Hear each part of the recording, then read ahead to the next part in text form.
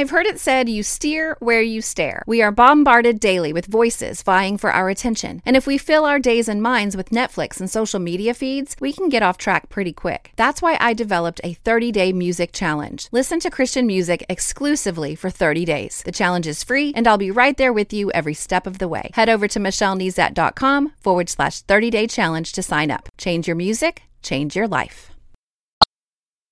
You're listening to More Than a Song, episode 273.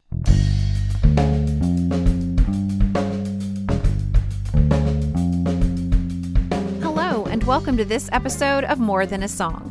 My name is Michelle Nezat, and this is the podcast dedicated to helping you discover the truth of Scripture hidden in today's popular Christian music. My goal is to teach you to connect portions of God's Word with the songs you're singing along with on the radio, to help you meditate on truths that will transform your way of thinking and ultimately your life. I had a great experience this week as a guest on the podcast with John and Oriana Sells. We had a candid conversation about Christian music and why it is important in the life of a believer. I'm going to link to it in the show notes, and I hope that you check it out. Now, one of the things that we discussed in the conversation was the power of rehearsing the goodness of God through the songs that we sing. Also, the power of linking what we are singing to Scripture. And perhaps you're like me and grew up singing old hymns, and without even realizing the deep theology woven into each verse, even though we only sang like first, second, and fourth verse. Why was that? I don't know what was wrong with verse 3. I'm not sure. But in all seriousness, one of my desires for you on this podcast is to use Christian music that you may be listening to on the radio and linking it to Scripture in such a way that every time you hear the song, you're reminded of the knowledge you've gained through your investment in studying Scripture.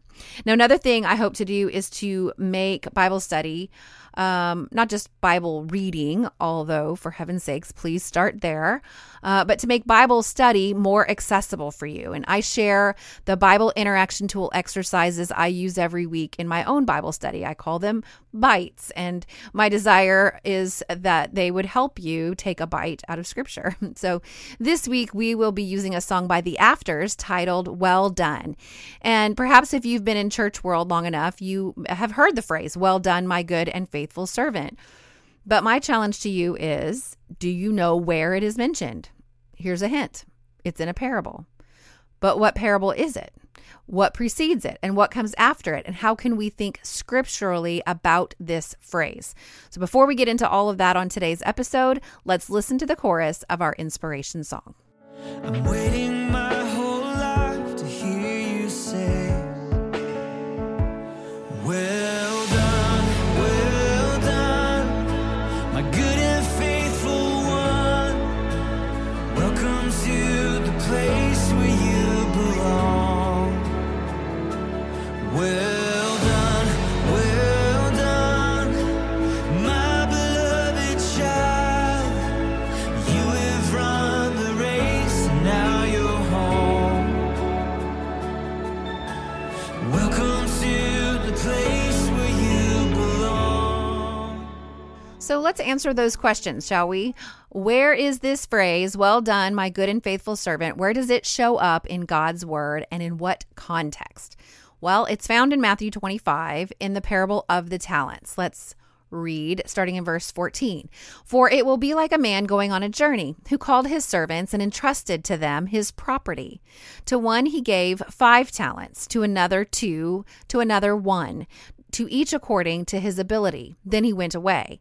He who had received the 5 talents went at once and traded with them, and he made 5 talents more. So also he who had the 2 talents made 2 talents more, but he who had received the 1 talent went and dug in the ground and hid his master's money. Now, after a long time, the master of those servants came and settled accounts with them. And he who had received the 5 talents came forward, bringing 5 talents more, saying, Master, you delivered to me 5 talents. Here, I've made 5 talents more. His master said to him, Well done, good and faithful servant. You have been faithful over a little. I will set you over much. Enter into the joy of your master. And he who had the 2 talents came forward, saying, Master, you delivered to me 2 talents. Here, I've made 2 talents more. His master said to him, Well done, good and faithful servant. You have been faithful over a little. I will set you over much. Enter into the joy of your master. He also, who had received the 1 talent, came forward, saying, Master, I knew you to be a hard man, reaping where you did not sow and gathering where you scattered no seed. So I was afraid, and I went and hid your talent in the ground. Here, you can have what is yours. But his master answered him, You wicked and slothful servant, you knew that I reap where I have not sown and gather where I scattered no seed? Then you ought to have invested my money with the bankers, and at my coming I should have received what was my own with interest. So take the talent from him and give it to him who has the 10 talents. For to everyone who has will more be given, and he will have an abundance.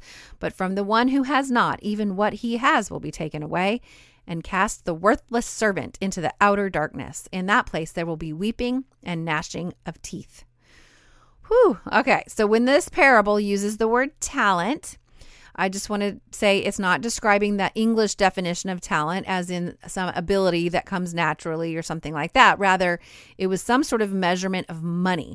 Now, some of the commentaries I read indicated that a talent could very well have been a very large sum of money, even gold.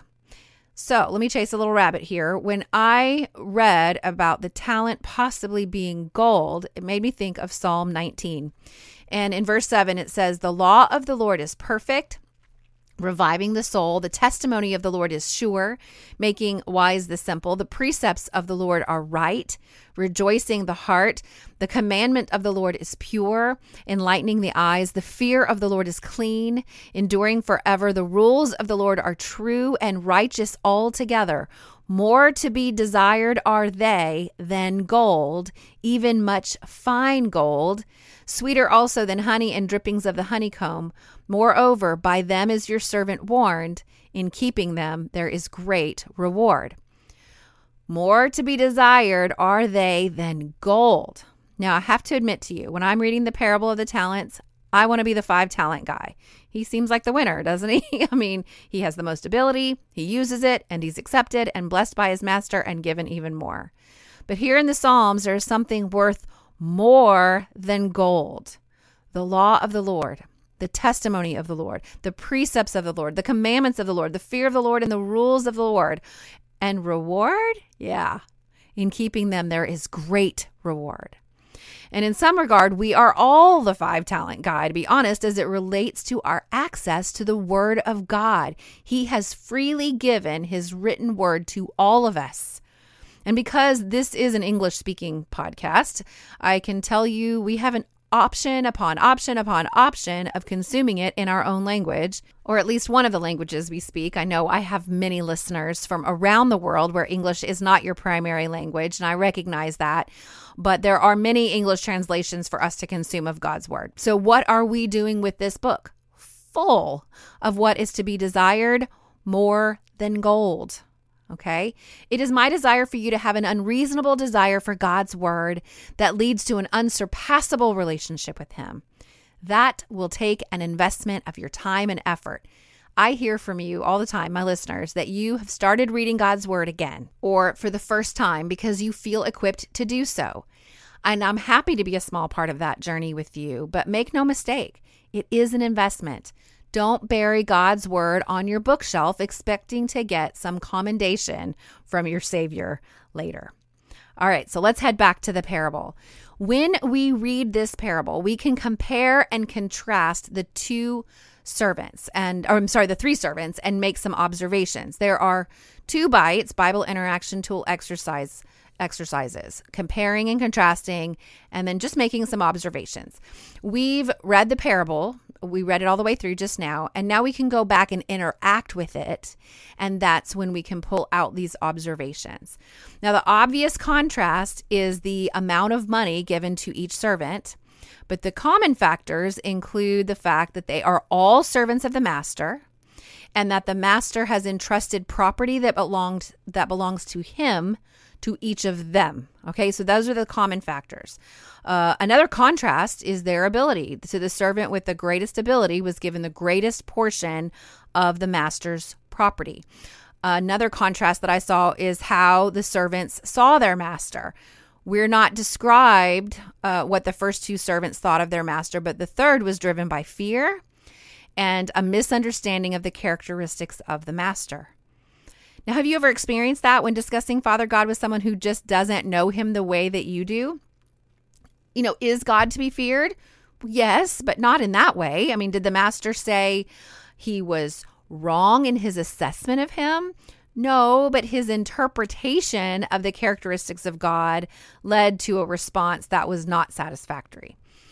So you go ahead and make some more observations on your own. I mean, do you see how I'm kind of pulling out the things that are similar? It's, I just really think you can do this. I know that there will be times that I will see things that you don't naturally see. When I discuss it with a friend, they will see things that I don't see, but you can get started and you can really begin to internalize what you're studying in scripture by really just interacting with it, making some observations, using tools like compare and contrast and all of that. All right, so let's so you can go ahead and do that on your own. I want to move on to the bite of context. I always start here. If you've been a listener for any length of time, you know that context is my favorite bite because it always helps you kind of get a grip on what you're reading. In fact, in my own study this week, I read the parable, and because it is in red letters, I backed up in scripture to where that conversation started. This is Jesus is talking, and that whole chapter is red letters, but it doesn't start in chapter 25. It really started in chapter 24 and ended in 25. But my bite of context suggests whether this is true of what you're reading, and this was obvious because this was a discussion of Jesus. But if you're in Chronicles, or if you're in Corinthians, or if you're in all these different places, you can still read the chapter before, the chapter where your focus verse is, and the chapter after, and that will give you at least some semblance of context. So here I read 24, 25, and 26, but really the immediate context of these parables is in 24 and 25. Now in chapter 24, Jesus is teaching about the signs of the end of the age. And the parable immediately preceding our feature parable begins with the words, "Then the kingdom of God will be like." So that parable which is about the 10 virgins, I'll talk about that in a minute, and then the parable of the talents, and then I don't know if it was listed as a parable, but Jesus continues to teach, talking about separating the nations like sheep, like a shepherd would the sheep and the goats. So this first parable, but all three are connected to this same idea of the kingdom of God is like, okay? So that first parable is about those 10 virgins. Some translations say bridesmaids, but no matter what, they were waiting for the bridegroom to come, and he seemed delayed. When we compare and contrast them, we see that 5 were described as wise and 5 were described as foolish. The wise brought extra oil for their lamps and the foolish didn't. Overall, the foolish were not prepared and they were locked out of the marriage feast. And what did the bridegroom say to them? "Truly, I say to you, I do not know you." Wow. So compare that with the next parable where we hear our phrase, "Well done, my good and faithful servant." And then we can consider our 2 parables so far. So you see what I'm doing? I'm comparing and contrasting within the parable, and then you can compare and contrast between the parables. And so you see wise versus foolish, investor versus wicked and lazy. Jesus' words, not mine. And then the next section that rounds out this chapter, but really this entire conversation, is the final judgment, where Jesus described the sheep and the goats being separated out. Now, part of me wishes we had time to read all 3 of these together, but the other part of me is kind of glad, because I really am hoping that you will be inspired and equipped to work through this on your own. But if you're not familiar with the sheep versus the goats, basically it's a story of separating out those who will inherit the kingdom of heaven versus those who will be cast out. But when you compare and contrast in this example, Jesus spells it out for us. What was the deciding factor in this example? He says, "I was hungry and you gave me food. I was thirsty and you gave me drink.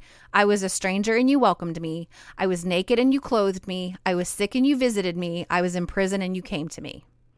And they're like, I'm pretty sure I would remember doing that for you. So when was this again? And Jesus said, "As you did it to one of the least of these, my brothers, you did it to me."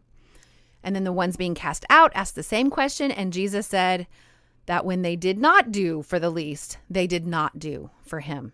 So he spells it out. He has his own compare and contrast going on here.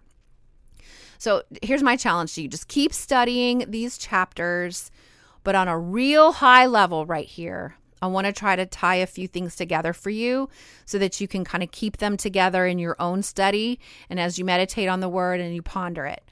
Again, I've skimmed over so much, you're really going to have to go and read it for yourself. But first of all, I understand the desire to be told, "Well done, my good and faithful servant." That's beginning with the end in mind, right? But I don't want to live a life that merely hopes for that. I want to live a life that lives for that.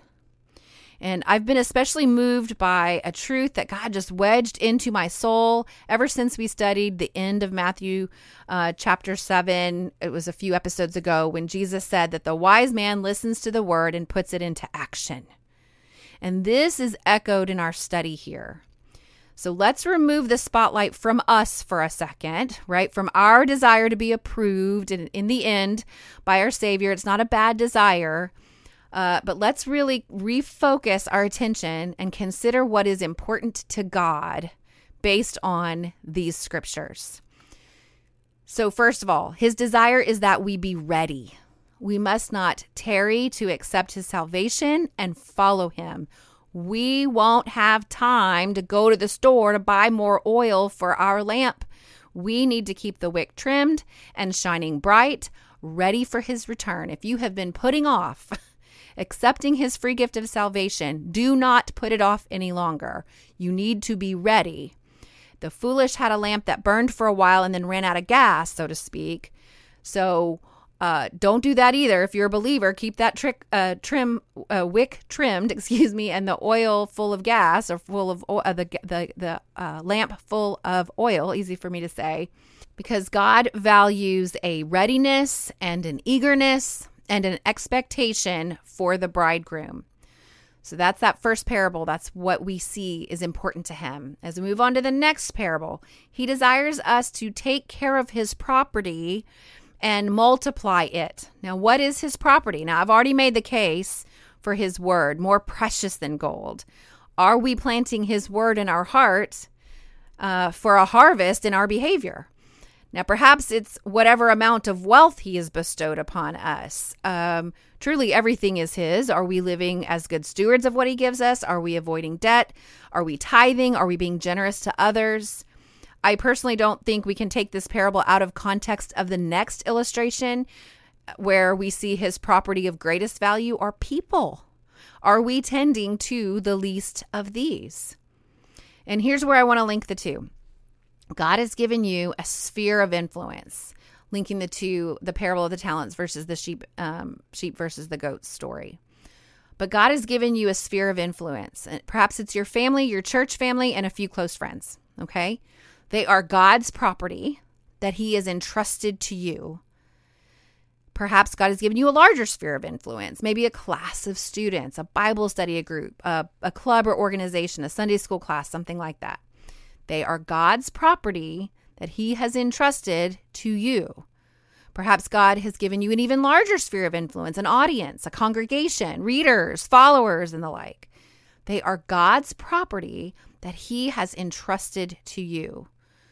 Don't despise the 1 talent, wishing you were given the 5. Be faithful in little.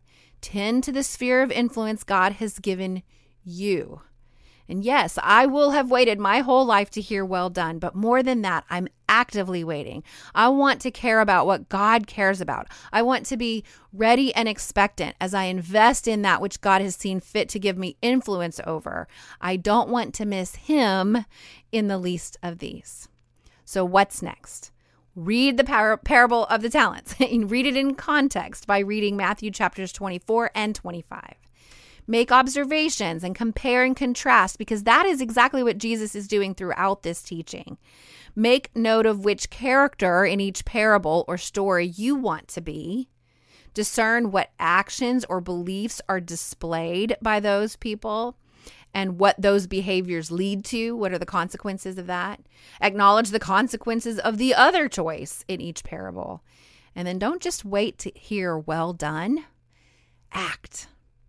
And while you're in God's Word this week, let me know how you're doing. Email me, Michelle@MichelleNezat.com. Hop on Twitter @MichelleNezat or Instagram. Michelle L. Nezat is my, Michelle L. Nezat is my Facebook public page. And let's talk about what you're learning.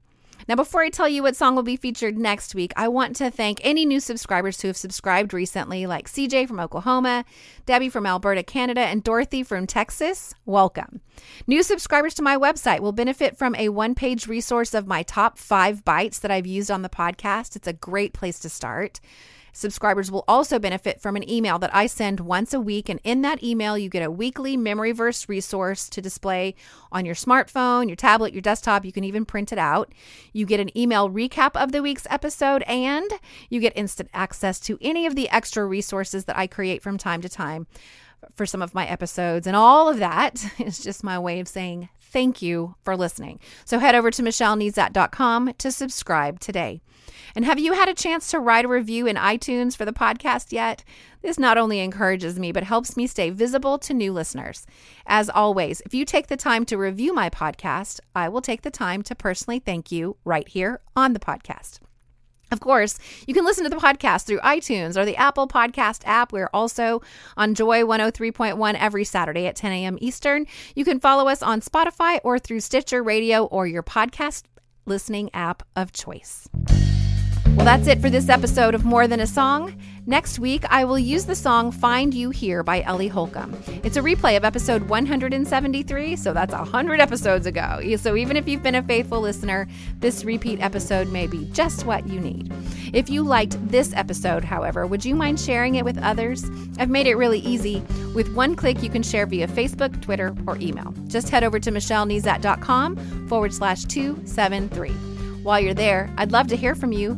Click on comment to join the conversation. Until next time, take time to meditate on God's Word and consider His ways.